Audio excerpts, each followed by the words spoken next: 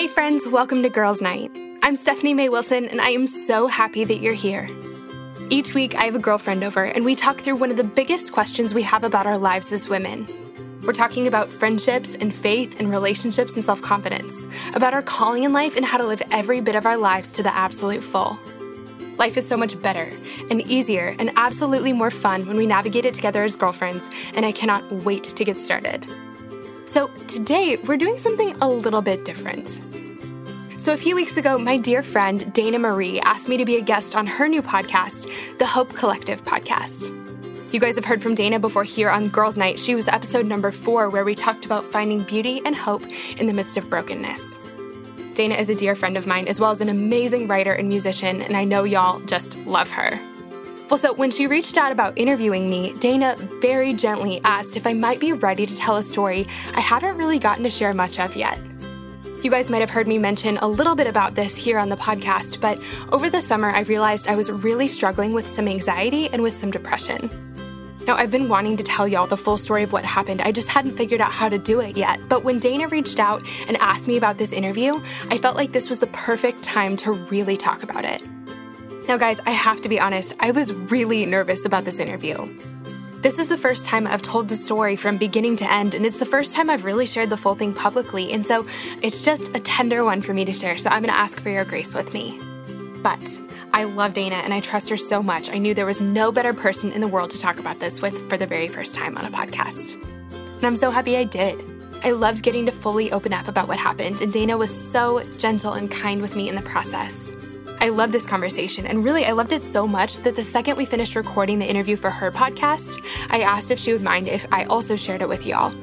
She graciously said yes, and so this is a conversation we recorded for Dana's podcast, The Hope Collective, but you'll see, it still totally feels like a girls' night. Y'all, I'm really excited to share this with you. Totally nervous, but also really excited because I know that when I was in the deepest part of my depression, the thing that helped me the very most was knowing I wasn't alone. And so that's what I hope you walk away from this conversation knowing. If you're struggling with anxiety and depression right now, you are not alone, my friend. Not only that, but there's help available for you, just like there was for me. And we'll talk all about that in this episode. Whew, okay, you guys ready? Let's dive in. Here's my conversation with Dana.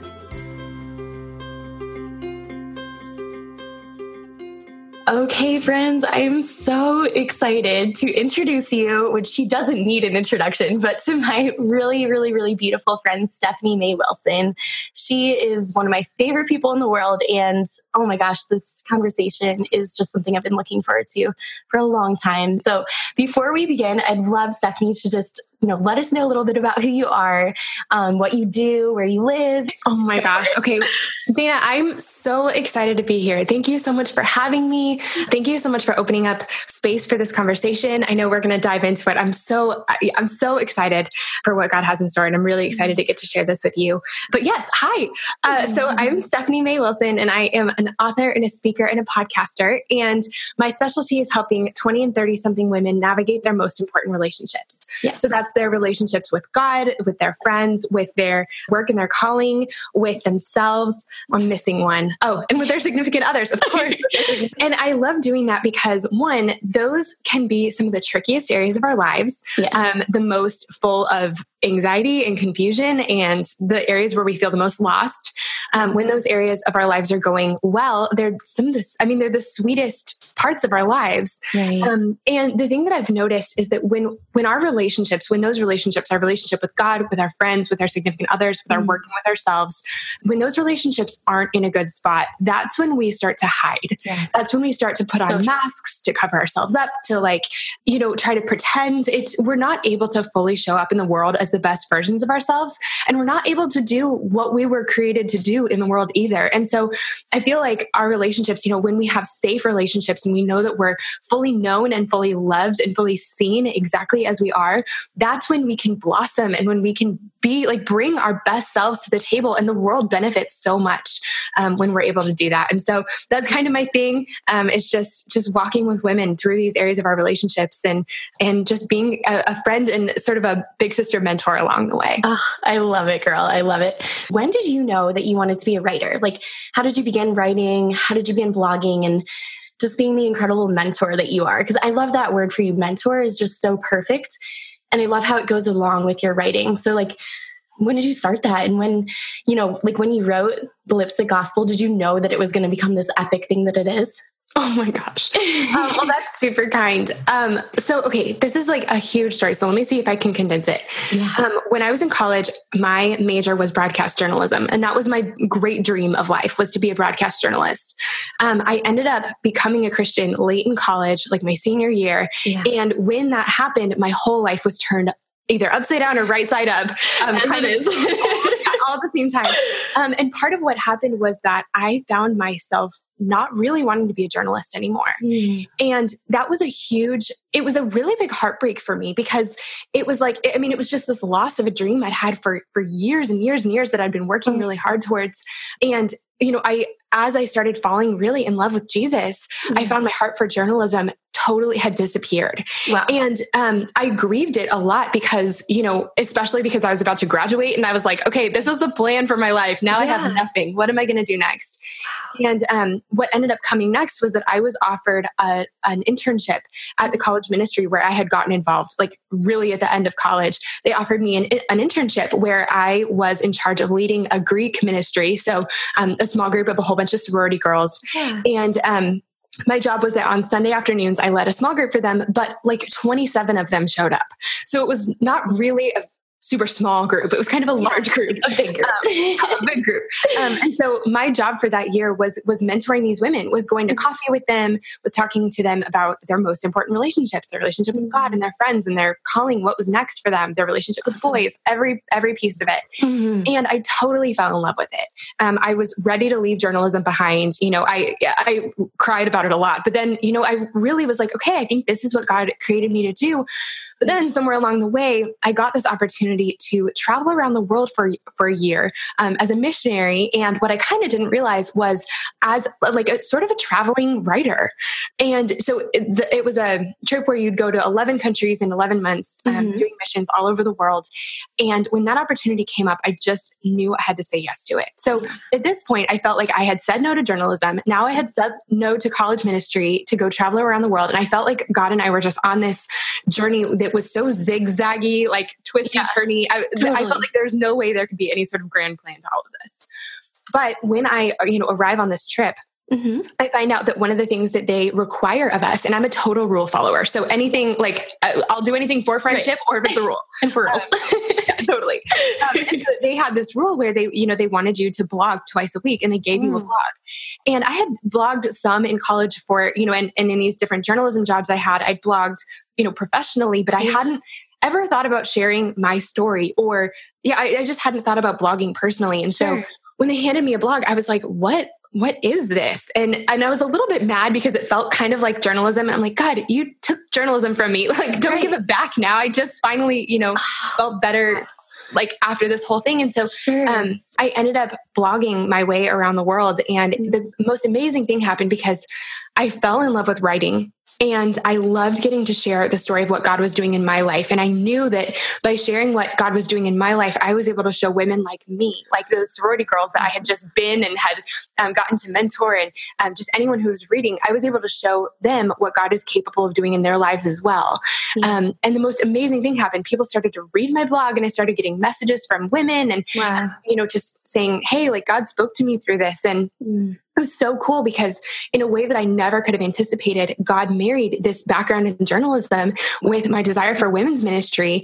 And it all kind of came together through writing. And so when I got home from that trip, I knew that I wanted to keep doing this. And so I, created my own blog and I've been doing this in that form for like 6 years, which is insane. And it's really cool because it feels like an online version to me of what happened in that small group of just us getting to be in life together as women, sharing stories, me getting to say, hey, I'm like a step and a half ahead of you in life. I'm a step and a half older, or, I went through this last week even. Here's what I learned along the way. Let's walk through this together. You're not alone. Here's some things that can help. Here's some resources. And it's just us getting to navigate life together. And so I love what God's done through it. And the Lipstick Gospel, my gosh, so that's the whole story of how I became a Christian in the first place. And which is just the craziest story. God is so creative. Amazing. But when I wrote that, I knew that I had to tell that story for the exact same reason. I wanted to show women like me, women with the same doubts and fears and insecurities and who are lost in the same way that I was, what God's capable of doing when he gets involved, when he comes on the scene. Because he really did. He transformed my life in the most beautiful way that I never could have done on my own. And so that's the story of the Lipstick Gospel. But it's funny hearing you ask the question, especially that way, because the night before the Lipstick Gospel came out, there's a photo of me. I took a photo because I was like, I need to remember this. I'm sitting on the couch. Carl has his arms wrapped around me. And I'm sobbing because I'm so scared and I'm so intimidated by sharing this story with the world. I don't know what's going to happen. And I feel like I had no idea what God was going to do with it, but I love that. It's been really beautiful. That is so beautiful, Steph. Oh my gosh. I also love how you talked about like how, your heart was for journalism before you knew the Lord. And that was like where you were going. That was what you were set on. That was it. And then how when Jesus comes into the picture, he just shakes things up so much. And one of the things that for me is so convincing about Jesus is that he takes these things that are so strong in our hearts that like we never, ever could imagine ourselves without. And he just makes them so small. You know what I mean? It's like, I feel like the same thing happened for me with my music career. And, I was before I knew the Lord, my one aim was like, get on the radio, have music videos, like kind of be well-known, like a household name, which is really embarrassing to say, but like, that's what my flesh wanted. And when I came to know the Lord, it was like, that was just taken away. I had no desire for fame or any of that stuff at all. I had no desire for it. But, it was a grieving process. So I love that you talked about that because I think that that's really going to touch certain listeners because there is this grieving process that happens when we look at ourselves pre and post, like knowing the Lord, I think. But then what I love the most about him and why he's so sweet is that he takes those desires of our hearts, right? And he doesn't, nothing's wasted. Like I really believe that he redeems and restores everything. So I love that he redeemed and restored your desire for journalism in this way that it just had to be like a 1 degree turn to just glorify him, to bring him the glory instead of it being for you.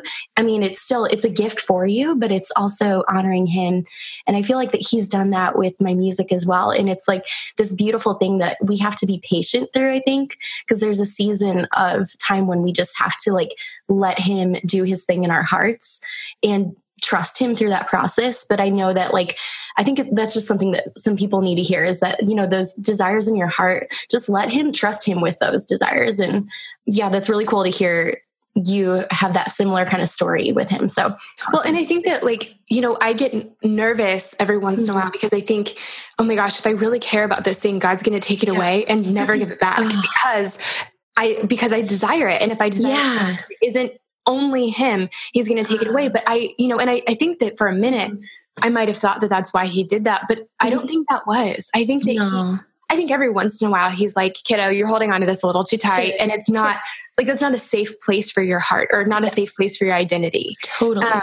I think that he knew better than I did. He knew I could have been a journalist and I could have loved it and I could have been good at it. But I think that even better than me being a journalist was me getting to tell the story of like the stories he was writing in my life and through my life and to get to talk about other things. Like it wasn't out of cruelty that he took it away. He was like, I have something better here. Mm-hmm. And I think that we can really trust that. He's not taking things away to be cruel. He has a better idea and we can trust that.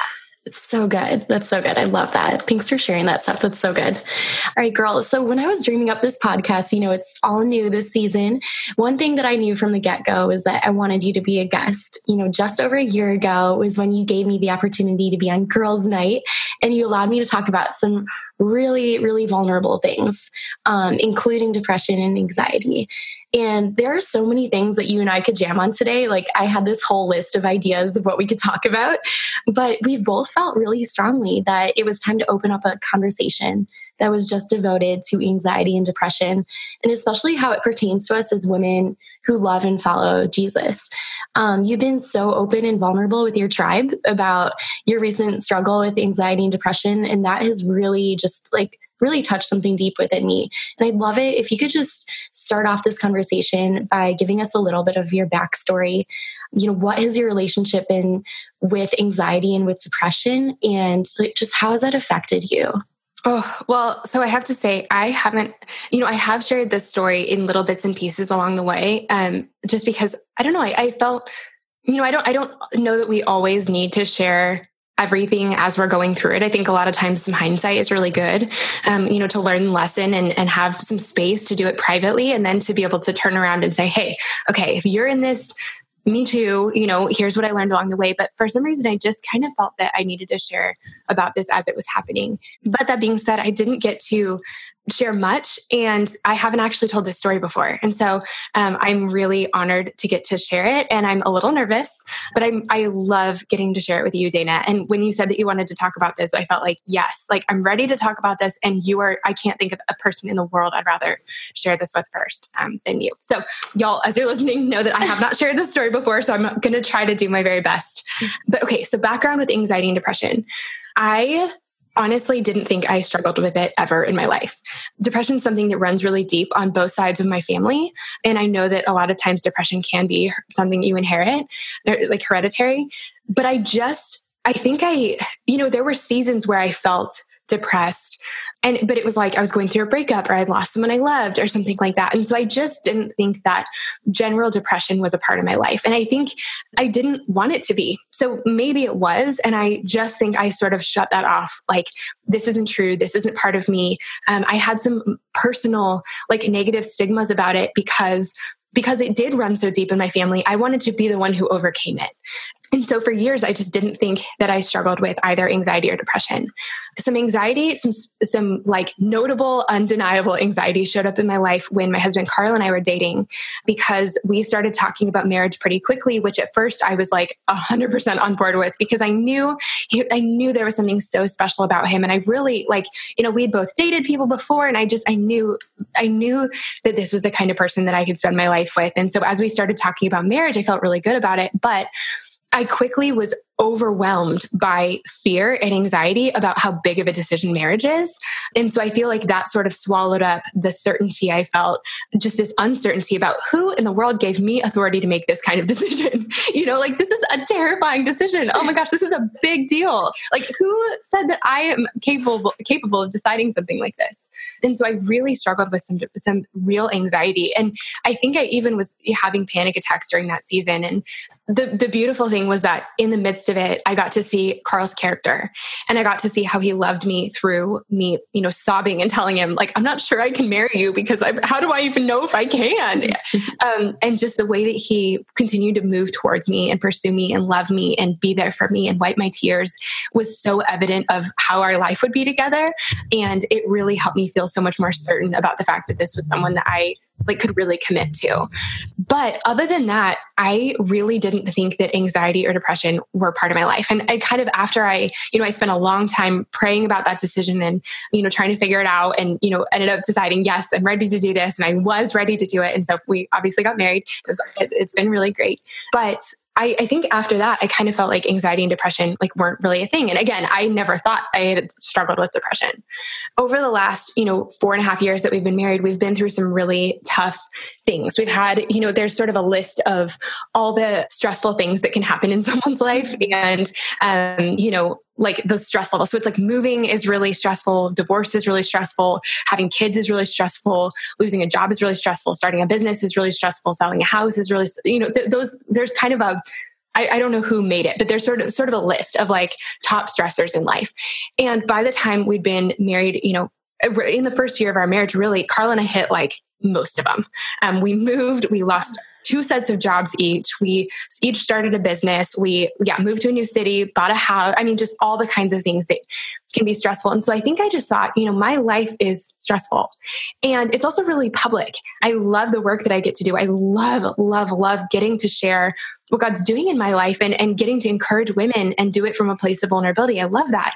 But it is, there are parts of my job that are scary. I have to stand on stage. I have to, give presentations. I have to make my own salary. There's not anyone making sure that I get paid at the end of the day.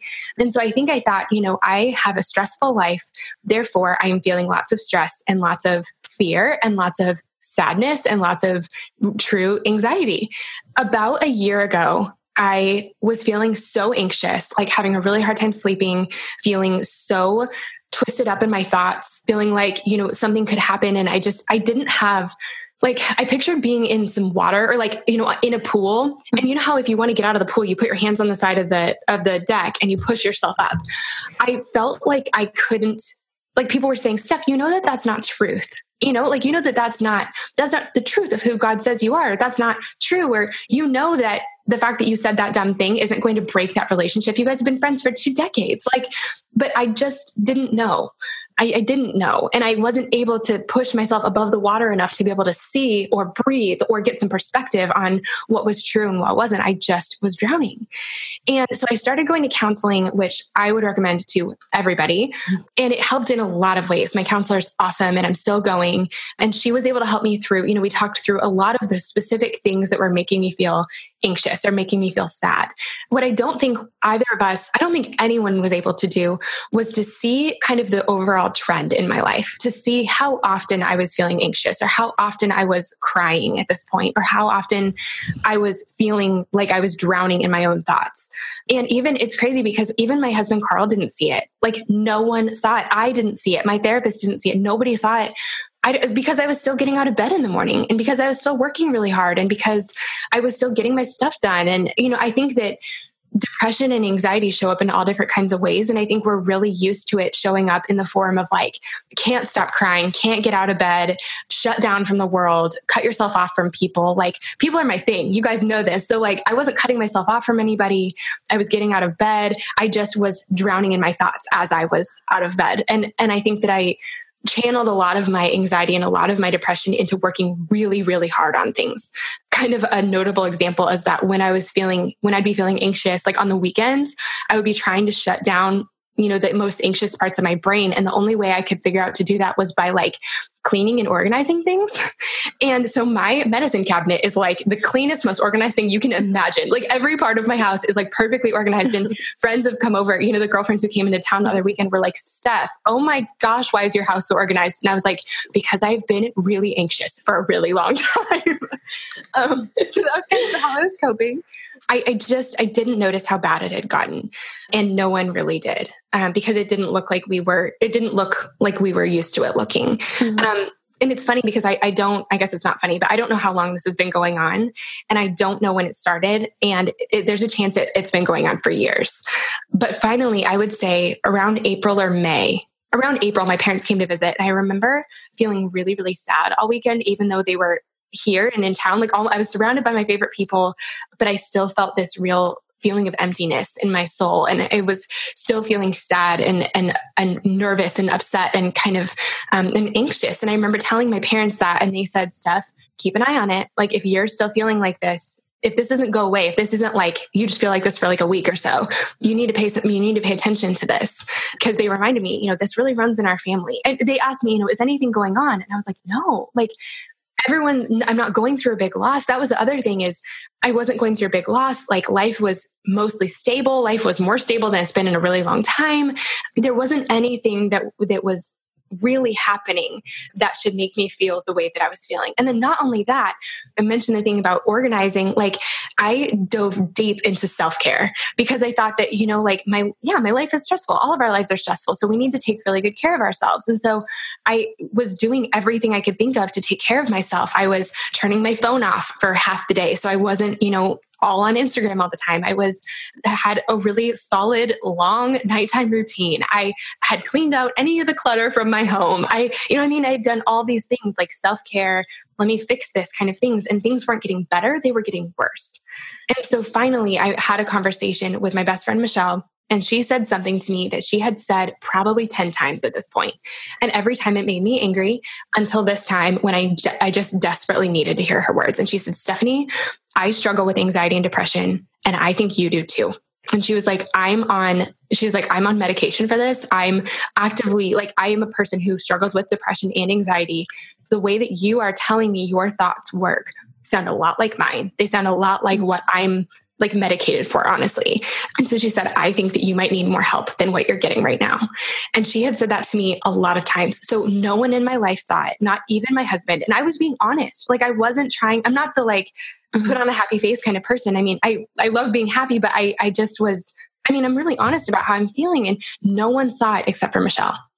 And that last time that she said it, I was hurting so bad, and I was struggling so much, and I was drowning in my thoughts so much. I was so like, my heart felt like I was going through a breakup, and I wasn't going through a breakup. My body and my soul and my mind felt like my house was on fire, and I was in the process of losing everything important to me, but nothing was on fire. And finally, when she said that, I needed to hear it so badly. I accepted it. And I said, I think you might be right. I think I really actually might struggle with this. I think I might need more help. Wow, Steph. Oh my gosh. And what did it feel like to finally just say, I think you might be right? Like, how did that feel? I felt a couple different things when I felt that. And when I, finally went about, which we can talk about this in a minute, but when I finally went through the process of like getting more help, I think that I felt simultaneously deeply relieved that maybe, or I was really hopeful. I was really hopeful that she was right, actually, for the first time ever, because if she was right, and if I do struggle with anxiety and depression, that means that there's something wrong that can be fixed. So I felt a lot of hope in that. Like, for the first time ever, I was like, oh my gosh, I really hope that she's right. I hope that I do have this struggle. I hope there is something off in my brain, because that means we can correct it. If that's not the case, then I just am like this, and this is just how my life is. And so I felt some hope, but then I also, there was a process of feeling really sad that my brain doesn't function on its own perfectly, that I do have this, and I hadn't found this out officially yet, but like, I do have an imbalance in my brain, and I didn't know that. And I think I just thought that I could overcome it. And I thought with a lot of hard work and self-care and a bubble bath and all these things, like, I could get through it. And I finally was to the point where, like, I think someone said, Stephanie, like, have you tried yoga? Like, yoga's really good for anxiety.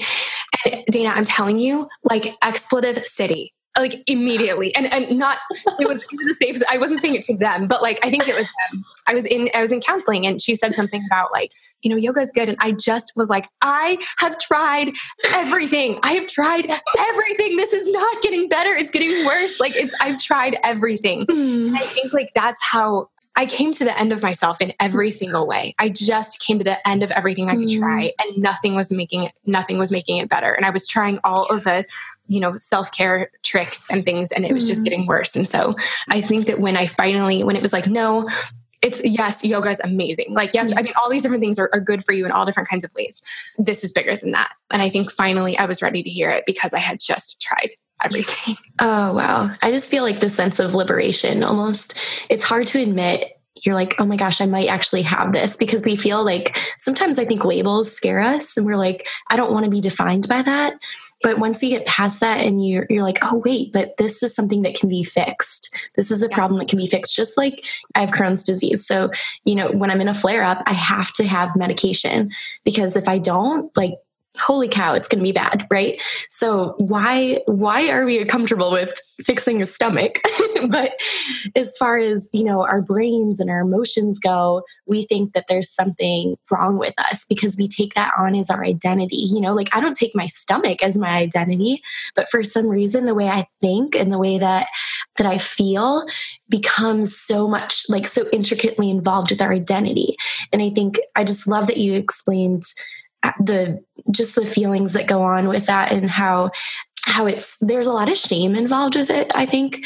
And it's something that we can with the Lord, I think he can really help us heal that. But I think that having outside help is so important because, I mean, if he invented doctors to help us with our physical ailments, then why wouldn't we get help for this? So we're going to talk about that more later. But first, I wanted to ask you, because this is something that I've been really kind of taking a toll of in my own life with my own anxiety and my own depression that I've been really open with you as well, is just like trigger points. So do you have like certain situations or things that you've kind of noticed have triggered your anxiety? I know for me, and we've talked about this, when we've sat down together, social media comparison can be such a huge trigger. And it's something that my husband, he's not on social media, which I'm like, who are you? You're a unicorn. I don't know how do you do that? How do you go through life?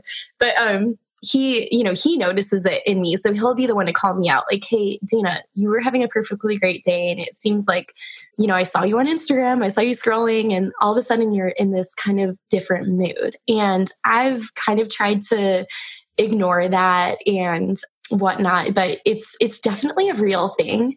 And I'm glad for him to be able to call me up on that. I don't like to say call out, but I think it's like really a calling up.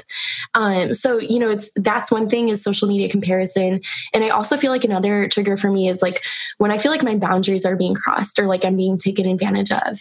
And it can be in like big ways, the big like, whoa, you're being taken advantage of, or the small ways of just like somebody's not honoring my time, which can be, that might sound a little bit trite, but I really think it just points to another boundary being crossed. And when I feel like that, when that's triggered in me, it can make my anxiety go haywire. And I don't even realize it. Just like you said, I don't realize it until maybe like much later. But knowing some of those triggers has really like helped me to kind of make like a game plan ahead of time for my anxiety. So I know with certain people, I mean, I hate to say it, but with certain people really do trigger my anxiety, but I still love them. And I want to be around them. I just have to know like, hey, this is where you stop and this is where I begin. And these are the boundaries. And when I know that for me, I can like set myself up for a better relationship and a better experience. So I just wanted to know, like for you, have you thought about this or have you created your own set of boundaries? What does that look like for you? Well, so I think that I love that you're talking about boundaries. I think they're so important. And I think diving into the idea of boundaries, that's something that I really did before I realized that I was struggling with anxiety. And I'm glad because that was one of the things, like boundaries was something that my counselor and I talked about a ton. And we were able to do so much like work on that because, I'm a people pleaser and I love saying yes. And I'm terrified of hurting people's feelings. And, that's something that we've really been working on. I got to see that, that's sort of a natural bent in me and something I've been working on. But now I can see that my anxiety was making that so much worse. I haven't thought necessarily, I think like overstimulation or lots of loud noises, lots of things going on, kind of will get my heart beating pretty fast and my lungs tightening. There are some like central fears of mine that will, when they're triggered, when something happens, like I'll feel extra anxious. But I think that more it's that I think we all have different pieces of our hearts and our lives and our story that are hard for us or triggering for us. For me, I noticed that like those things are still true. My anxiety was making it so that I couldn't get out of them. They would swallow me instead of being like, okay, this is a kind of stressful situation. Like, let's step outside or I just wasn't able to do that. So yeah, I'm still kind of paying attention to what those things are just because so recently it was everything. Like, and nothing would even happen. And I would feel anxious. I know that there are all different kinds of ways to calm ourselves down, or I know that there are lots of different strategies. And I think that, I'm just now getting back into those because for so long I was clinging to those things and they weren't helping me. And now that I'm like, my eyes are above the pool a little bit, I can start using these tools again, like turning off our phones. I completely agree about social media, like really being careful about what we watch and making sure that the things that we ingest with our eyes and our ears and our brains are good for us, or just taking good care of ourselves. I think that, I was just for me in my particular journey, I was gripping onto those things so hard and they weren't helping me because it was more than those things were able to do. And now that I'm in a better place, now I'm able to kind of grasp onto those. But so like kind of the next step I took once I realized that this was like so much greater than I could fix on my own, I decided that I wanted to reach out to a psychiatrist and talk to them about potentially getting on some meds, or have them do some sort of like evaluation on me to be like, is this a real thing? Do I really struggle with anxiety and depression? And so the tricky thing about that was that I ended up calling a giant hospital here in Nashville. The whole thing about actually getting to a place where I could get some help was really hard because because my husband and I own our own businesses, our health insurance is like terrible. Like it's fine, but it's just not, we don't have a company, providing us like really great health insurance. And so it was going to be expensive. Whatever we decided to do, we were going to have to pay for it. I reached out to a giant hospital here in Nashville thinking, surely they will have a great, psychiatric team. They'll be able to talk to me through, get me in. And I called them and they immediately said, we're not taking new patients. Oh. And I was like, you've got to be kidding me. I just worked, I spent 4 years working up the courage to ask for help and there's no room at the inn for me. Oh. So that was like really daunting. And so what I ended up doing, there's this amazing clinic here in Nashville and it's called the Center for Hope and Healing. And it's expensive. Honestly, it's expensive. And I knew that. I called for an appointment and they didn't have an appointment for me for 6 weeks. And at this point, I was like barely hanging on. Like every day was a struggle for me. I was hurting so bad. I was just a wreck. And the idea of 6 weeks felt impossible to me. And I remember calling a girlfriend of mine and she said, Steph, speaking of the power of girlfriends, she said, Steph, these 6 weeks are going to pass whether you have the appointment or not. Like you still have to live through these next 6 weeks. She said, I think you should make the appointment. She said, do you want me to call? I'll make it for you. And the thought of someone calling and making the appointment for me, she's like, I'll take you. I'll go with you. Like, I'll do this for you. We'll go together. Just was exactly what I needed. And I ended up calling and making the appointment and we ended up, scraping together the money to be able to pay for it. And when I finally, the waiting period was really, really tough, especially just because things were like progressively just getting worse. But when I finally got into the appointment, they did kind of an evaluation on me and were like, yep, you absolutely struggle with anxiety and depression. We talked about my family history. It's like super thick in my family history. And they were like, your brain chemistry is off. And so they, you asked about like how it felt to admit or like accept that this was a reality. That's the first time I was upset. Like I was simultaneously afraid going into that appointment because I was afraid that they were going to be like, no, you're fine. And then I was like, what do I do? What does this mean? But then the fact that they said, no, you're not fine was also really pretty heartbreaking because it was like, my body doesn't function the way it's supposed to. But they were able to put me on some antidepressants and like a super low dose. And Dana, it started helping so quickly. It really did.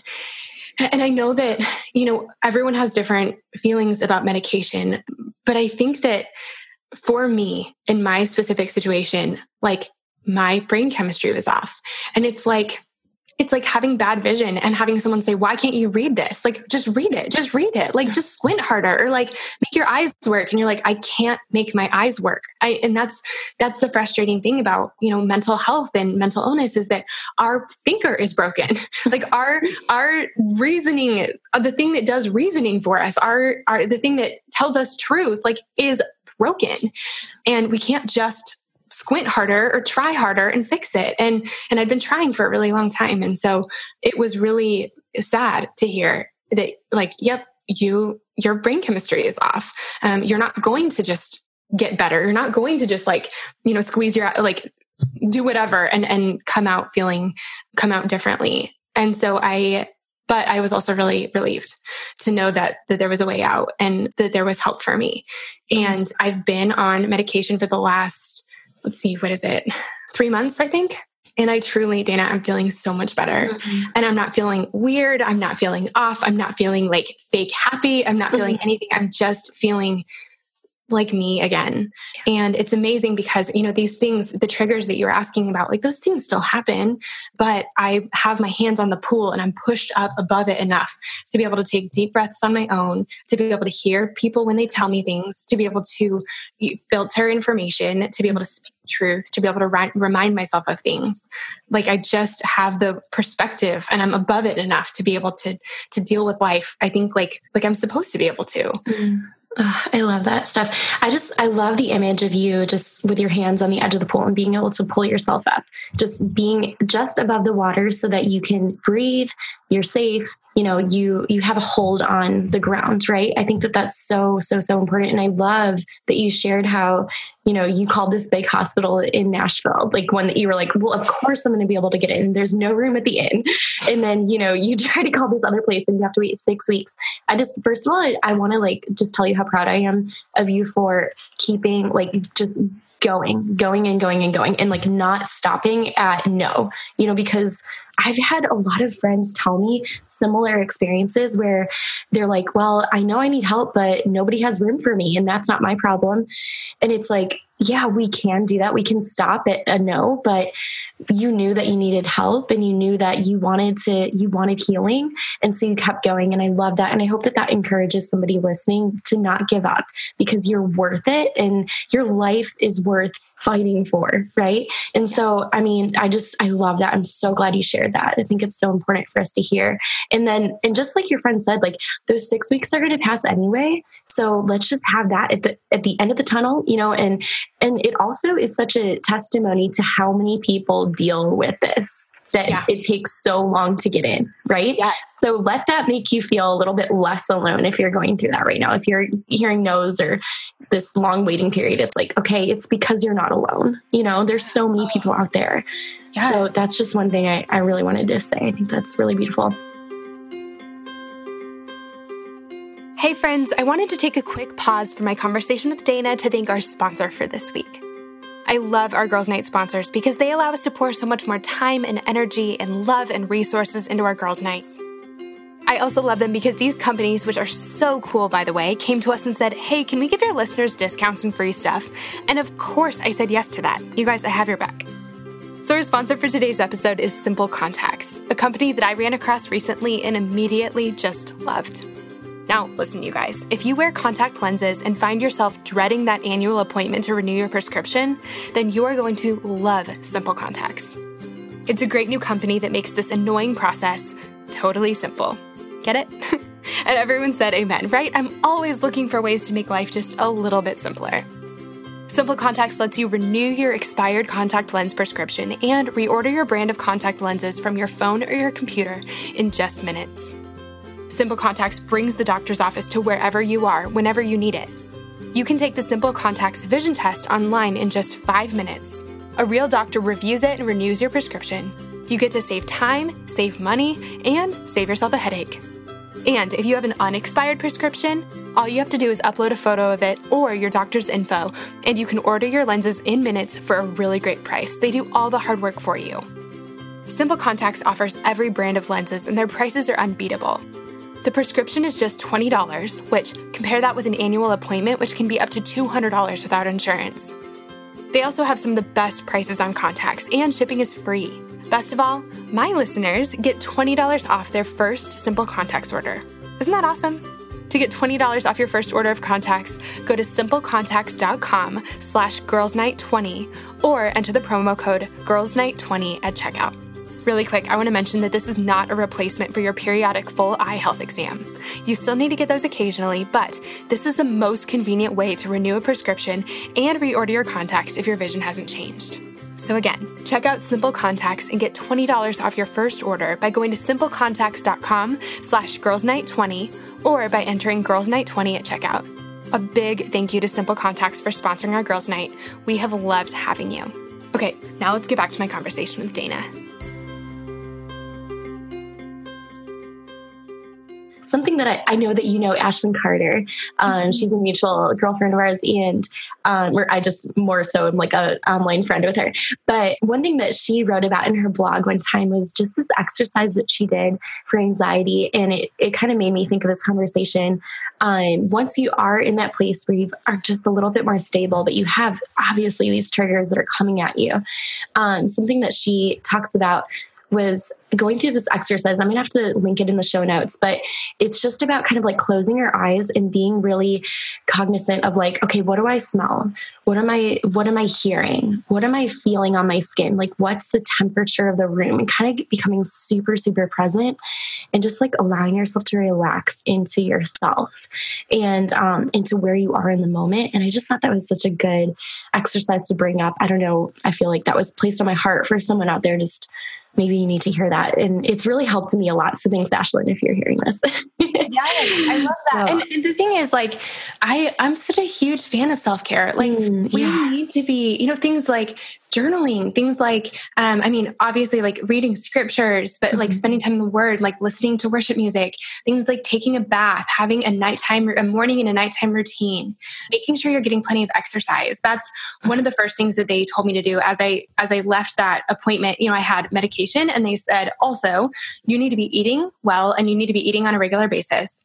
You also need to be working out. And they were like, Steph, like this is a prescription for you. And so, for the first, I haven't been as good about it in the last week or two, but for the first couple months, as I was like desperately trying to get out of this, as I was, waiting for this medication to kick in and knowing that, I needed, that it was going to be kind of a holistic thing to help me start feeling better. I was taking walks every day, and it felt to me like I was treating it like taking medication. Like this is a prescription. Like I need to be walking for 30 minutes a day. And so there's so many self-care things that are actually really, really helpful. My counselor has said, if you're just really spinning, something you can do is, she said, walk outside if you can, take off your shoes and put your feet on the earth, like put your feet in the grass and just take deep breaths. She also said that there's this posture where, I'm going to see if I can describe it. You're hugging yourself and you're putting your right hand under your left armpit. And then with your other arm, you're wrapping yourself. So you have your right hand under your left armpit and then you're wrapping yourself. And she said that you can kind of feel your heartbeat like with your right hand. And then also, I don't know, something about it is just like secure or soothing. I don't know. And she just said, like, wrap yourself like this and just take deep breaths. And there are all kinds of, there are apps that help you breathe deeply. There are just different breathing techniques, and those are super helpful. I think that just for where I was when people were first telling me those things, it was like, breathe deeply. And I was like, you literally, I'm actually drowning in a pool right now. Like I can't breathe deeply. I can't breathe at all. I need to be able to get out of the pool, cough up some water, and then I can try these breathing techniques. But I think that, we're all in different places, and there are so many techniques and tricks, and, exercise is a really, really good one. Being out in fresh air. There are all kinds of things that are just really, really helpful. Oh, that's so good. That's really helpful. I love that posture too. I was doing it as you were explaining it. It does feel, it's like safe and secure, and you feel more grounded. I love that. So I hope anyone listening, if you're not driving, go for it. Yes. Try it out. Yeah, keep your hands on the wheel if you're driving. Yes. Keep the hands on the wheel. All right, girls. So, we've talked a little bit about thoughts and just how they're so powerful. And, for me, anxiety kind of feels like I've hopped on this train to Anxietyville, and it's like, I just can't get off of it because it's going so, so fast. So I just want to know, like, is that kind of how is that how it feels for you? And it kind of sounds like it is. Like, it's just like this for you, you've talked about like the drowning, or just like feeling like you can't even take a deep breath. And for me, I just feel like it's like whoosh, like the world is just like going by so fast, because it's just, holy cow, it's so fast. And it's hard to hop off of it. It's hard to get your setting, your feet settled. So I love that about just like going outside and putting your feet in the ground, like so good. So how have you found that like focusing on God's word, even if it's just like a phrase or a word from scripture, has helped? I feel like for me, it helps to just have like a sentence of scripture, or just like something. I mean, the other day I think I voice texted you, I think it was James 4:7, which is, resist the enemy, or like submit to God, resist the enemy, and he will flee. And sometimes it's just like those little scriptures that are just so short, and like focusing on those can really help me kind of recenter. And it might not it doesn't happen right away. It takes time. It takes a lot of time, but it's like repeating and repeating and repeating helps me. And is that something that you found, or like, is there a scripture verse or like a phrase that really helps you to center that you'd recommend? Yeah. I think that's like such a great way of calming calming yourself down. And I think that, when we are feeling so anxious or when we're feeling depressed, our brain is screaming all kinds of truth at us that's not really truth. And so I think that while, for me, for a long time, it felt like it wasn't helping, just because it was like, the world was like, my brain is like screaming at me and I'm like trying to whisper back. But I think that any time that we can focus on God's word, like, is so good and so important. And because even if it doesn't feel like it's helping, like, we're grounding ourselves on what's actually true. And I think that even if we feel like we're whispering compared to shouts, like that whisper is important. Something that I've been reading a lot is the 23rd Psalm.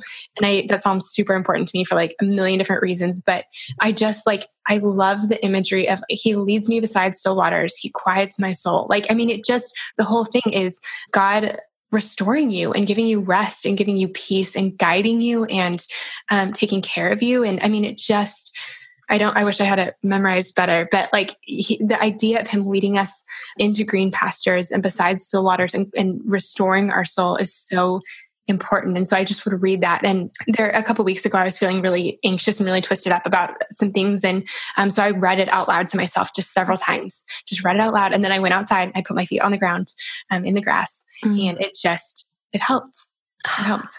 So good. There's so much about what you just said that really hit my heart. I think, you mentioned about like not really feeling it at first, like maybe you're reading scripture, and especially when you're in this state of anxiety or depression, it can be like, okay, I'm reading it and I know in my head it's the truth, but it's not like dropping to my heart, because I still feel just like this buzzing all around me and it's hard to center.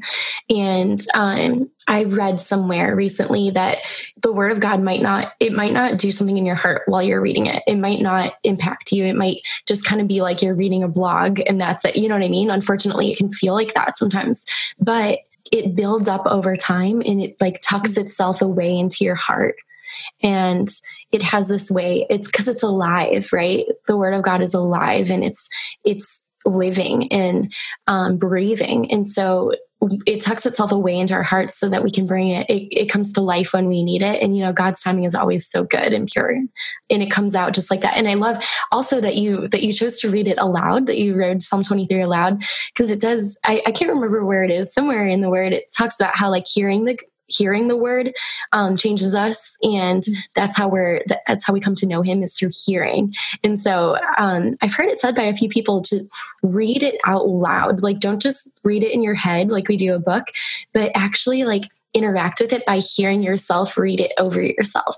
And it's so funny. I feel like when I do that, it just penetrates at this deeper level rather than just like reading it with my eyes and in my head.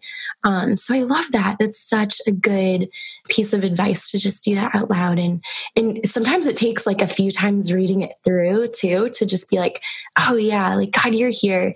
And I know I can't feel you right now. Maybe I feel like a glimmer of you. I know I can feel so much more of you because I've felt that before, and you're faithful. Like I can see my past where you've been faithful. So I know you're going to be faithful to my future. And I think it's kind of holding on to that hope per se, that you have, you've experienced his love and you've felt his love before, but feeling it isn't always the truth, right? So our feelings aren't the truth. And so knowing though someday you're going to feel good again. And I think that that's the hope that we can hold on to in Christ, is that you're gonna get to that point of really feeling his presence. And it might not be today, it might not be tomorrow, but when we focus on his love and on his goodness, it's like, we just know it's coming. You know what I mean? It's like, I feel like something that I would talk to about my friends, or with my friends who are believers before, is like, there's this level of hope that I have in Christ now that it's like elevated just so much from when I was just really living in the world. When you're in the world, and you don't know the Lord, you don't know who he is, or you don't have a relationship with him, you have a certain level of human hope, right? It's like, oh, we're hopeful for the future. And, I'm hopeful for, getting married or having a family or whatever. And that can feel good. It can feel really good, right? But when you're in Christ, this hope, it just like explodes through the ceiling, and it's just off the charts.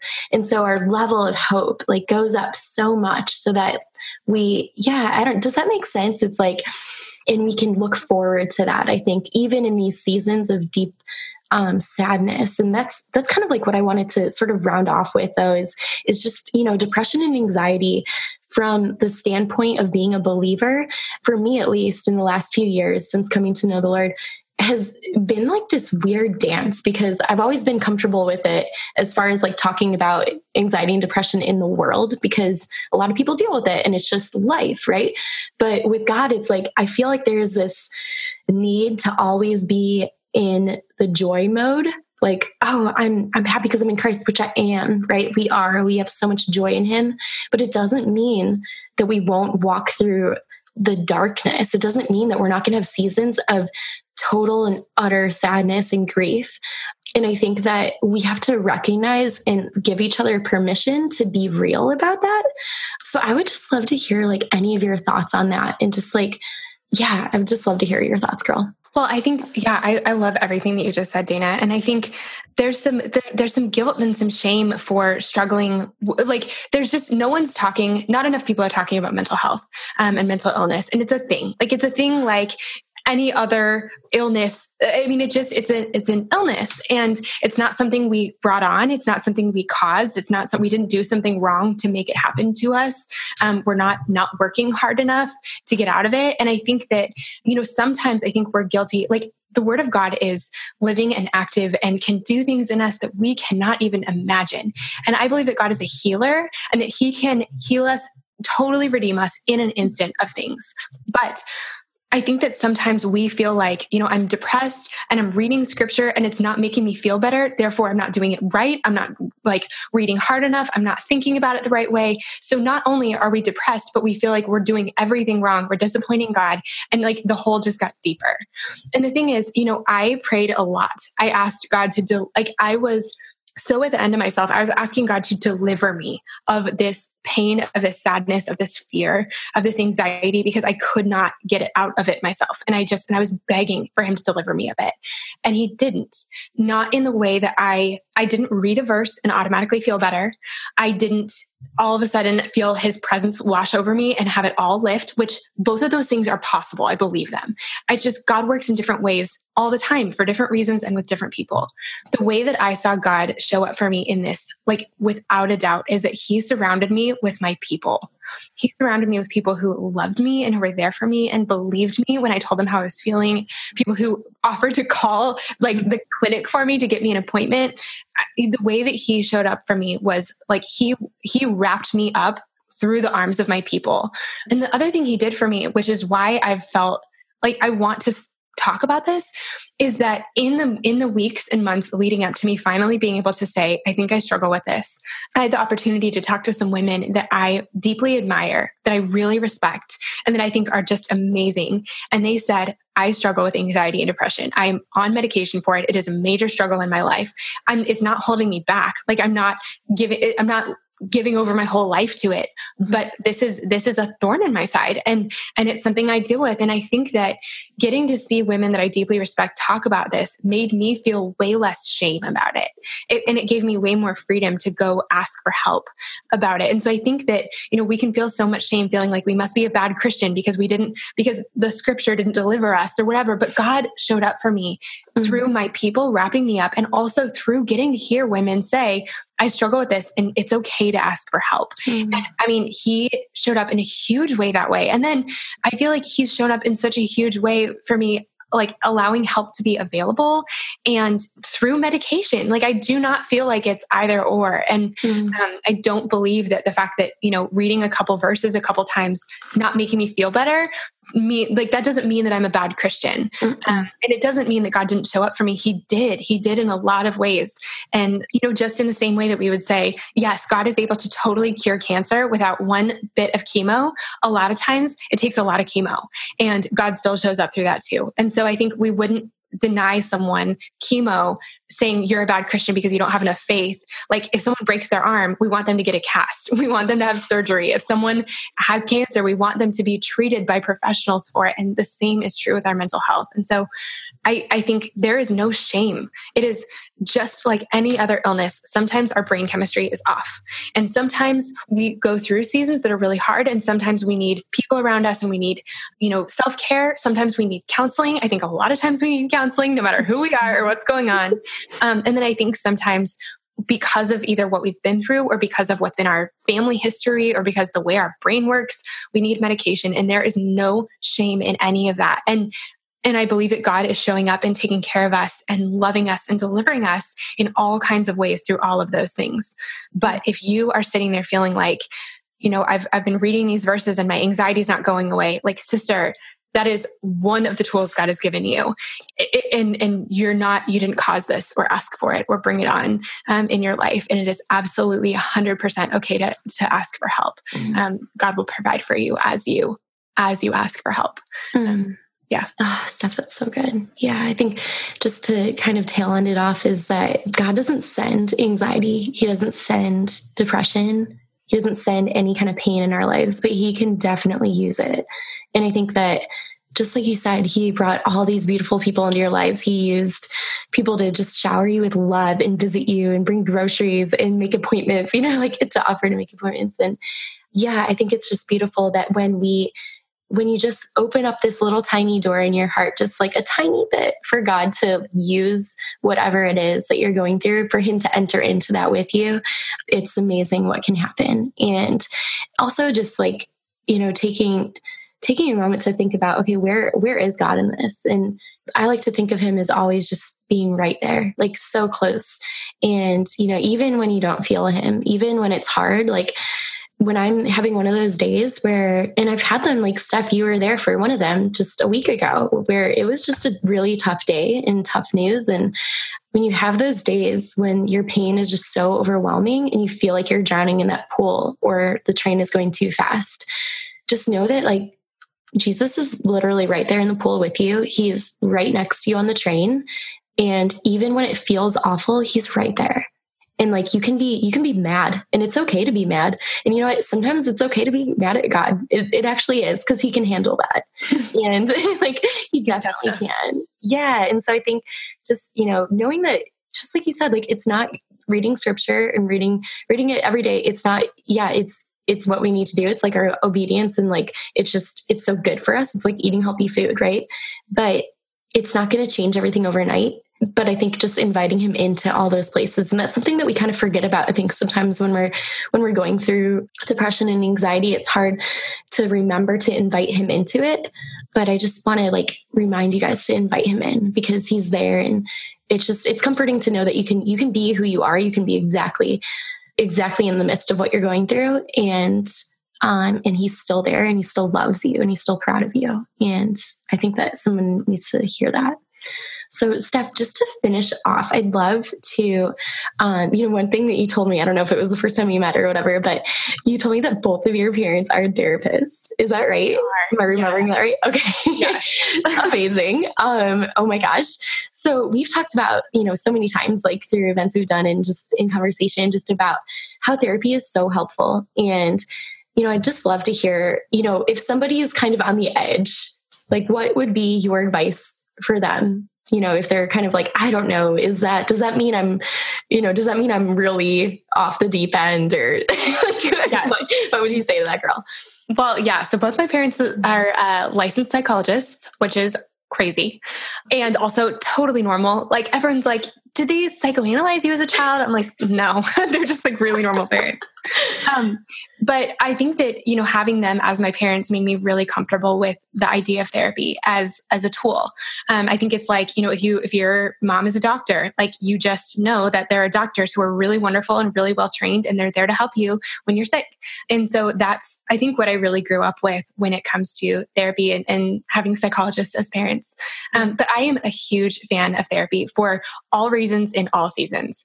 I think, we do have this idea that you must be really or you have to be like really, really, really broken to go to counseling. And I just don't think that's the case. When I decided to go back, so I've been in counseling, a handful of times for a handful of reasons, like throughout my life, going through breakups, going through really hard seasons, when I was feeling so anxious about getting married, like different things like that. I've reached out for help. But when I decided to go to therapy again in October, and I've been going ever since, it wasn't like something enormous had happened. I just had started making a list in my phone of random things that would kind of come up, and they felt like the mental equivalent or the emotional equivalent of like, sometimes if I sleep weird, my back hurts. Like my back hurts sometimes. Or, when it's like really rainy, like my shoulder creaks or something, just like I might want to get this checked out. And it was, the mental and emotional equivalent of that. It was like, this thing makes me sad. I'm not sure why. Or, I tend to react poorly to this and I'm not sure why. And I don't want to, but I don't know how to get around it. And I had made a list of, or things that had happened in my life that I'd never really worked through. And I knew that the best thing I could do for myself, for my relationship with the Lord, for my relationship with my husband, for my friendships, did I already say my work? I mean, like everything was to be the healthiest version of myself. And so that's why I decided to go to counseling, because it sort of felt like the mental equivalent of like a well child checkup or like a well woman checkup. I just wanted to make sure I was at my best. What I found was that I had been struggling with something for a really long time, this anxiety and depression, didn't know it. And sometimes that happens. But I do think, we all go through life and we're bumped and bruised by different things happen to us. And, some of us have been through like monumentally tragic things or traumatizing things, and we've never worked through it. And I think no matter whether the things in us seem small, which my counselor said that she defines trauma as anything that wouldn't have happened in the Garden of Eden. And so really, we've all been through trauma. We've all been hurt. But whether our hurt feels like, if you're putting it on a scale, which no one is, it feels small, or if it's huge, I think there is help for us. And we do not have to walk through life with baggage. We don't. We get to put it down and we get to ask for help and we get to walk through life lighter and freer. And I think having someone in your corner who's unbiased, who has no dog in the fight, who is not going to be judging you, who's not going to tell your best friend what you said, is not going to think differently of you, having someone in your corner to just talk with you through some things is so helpful. And I believe that every single part of our lives is better when we're healthier. And that's an incredible step that we can take to get ourselves to just being the healthiest we can be.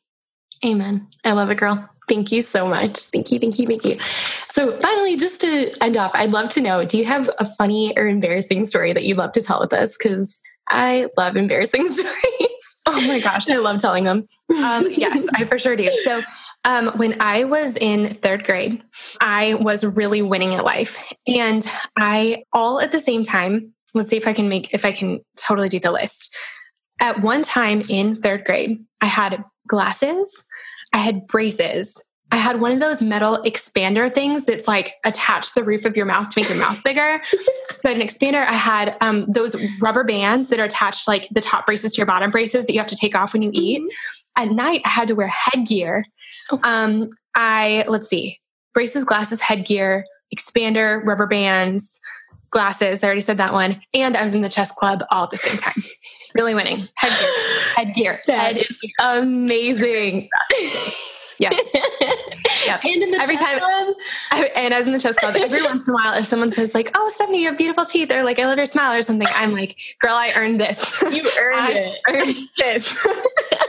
Good gracious. That is incredible. And I think I need a picture. That's amazing. I know. I thankfully my parents never took a picture of the headgear, but like I can fully remember what it looked like. They were really kind to not have documented evidence of that, but I need to find some sort of third grade picture for you. Amazing. Yes, please. Oh my gosh, I love it. All right, girls. So, I know that the listeners are going to be like scurrying to find you if they don't know you already. So let us know, what is the best way for them to get in touch, to find you, to follow you, and also please tell them how to get the Lipstick Gospel, because everybody needs to read it. I'm telling you. Oh, friend, thank you. Okay, so you can find me over at StephanieMayWilson.com. And it's M-A-Y. Some people spell it M-A-E, but it's like the month. StephanieMayWilson.com. On Instagram, that's like my favorite place to hang out. I'm at SMayWilson. And you can find everything through either of those links. But yes, you can absolutely get a copy of the Lipstick Gospel. You can find it on Amazon, or you can find it, through one of those links. But I'd love to give, one of my favorite things I get to do is to give digital copies away for free. So if you are looking for a free book, I'd love to send one your way. And you can find it either on StephanieMayWilson.com or at SMayWilson on Instagram. Yay. Oh, I love it. And you guys, this is a really great gift to give too. I know the holiday season's coming up. I gifted this book to my sister, and she's given it to like so many of her friends too. So it is one that it's like the gift that keeps on giving. So read the digital, but then also get the physical, because it's just such a great gift. So I love it. Thank you, Steph, I love you, and I'm so grateful for you. And I'm just so excited to see how this conversation blesses so many of the listeners. And girl, I love you. I'll talk to you soon. Thanks for being here. Thanks for having me. Friends, thank you so much for listening to today's episode. I cannot tell you how much it means to me to have you here at Girls Night. One thing I wanted to mention quickly is that I know we talked about a lot in today's episode. And so if you ever want to find those links to any of those things, all you have to do is go to my website. It's StephanieMayWilson.com/blog. And for every episode, we'll have a blog post with the show notes. All the links will be there for everything we talked about, including Dana's contact info so y'all can follow her and so y'all can be friends. And so you can check out her new podcast. So good. Now, before you go, I would love it if you would do 2 quick things. The first is to subscribe. Subscribing to the podcast is the best way to make sure you never miss an episode. It's also a way easier way to listen because it's a way of sort of bookmarking the podcast. You never have to go looking for it again. Your app will just automatically download the next episode when a new one's released. The other thing is that it would mean so much to me if you would take a quick second to leave a rating and a review for the podcast. The way that iTunes knows to suggest the podcast to new people is by the ratings and the reviews. That's how we invite new friends to our Girls' Nights. So would you do me a huge favor and take one quick second to leave a rating and a quick comment about how you like the podcast so far? It would help out the podcast so much. And thank you to all of you who've left such sweet comments already. They mean so much to me. I love this one from Mackenzie. She said, when listening to Girls Night, it feels like Stephanie becomes your new BFF that you can listen to on long car rides, a trip to the gym, or while you're at work typing away. She's always there and always has a good word. If you're a 20 or 30-something, you have to give this a listen. Stephanie and her guests will see you through the ups, the downs, the breakups, the money problems, the good, the bad, and you will be so happy you found this podcast. I love that.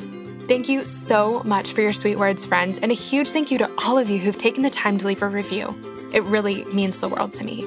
Friends, thanks so much for joining us for Girls Night, and I'll see you next week.